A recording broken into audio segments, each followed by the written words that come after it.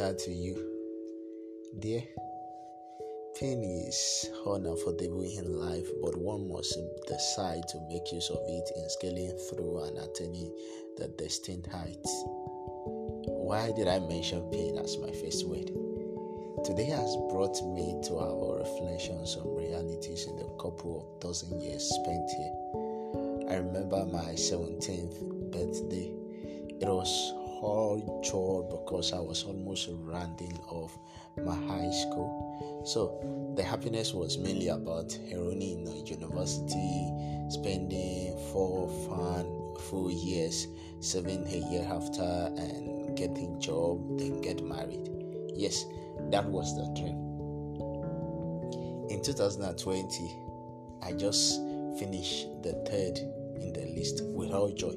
Though it wasn't all smiling getting here, because I didn't prepare so well for the pain of disappointment that came between the 17th year and today. So my reflection early hours of today centered on preparation for the good and bad days. Yes, thanks to God for strength and comforting words in time of those pains. I'm using this medium to encourage you to be strong and be of good cheer. Seek Harbor for insulating power to withstand the unavoidable testing and trying times. Nevertheless, I find solace in this following verse, which can be an anchor to you as well.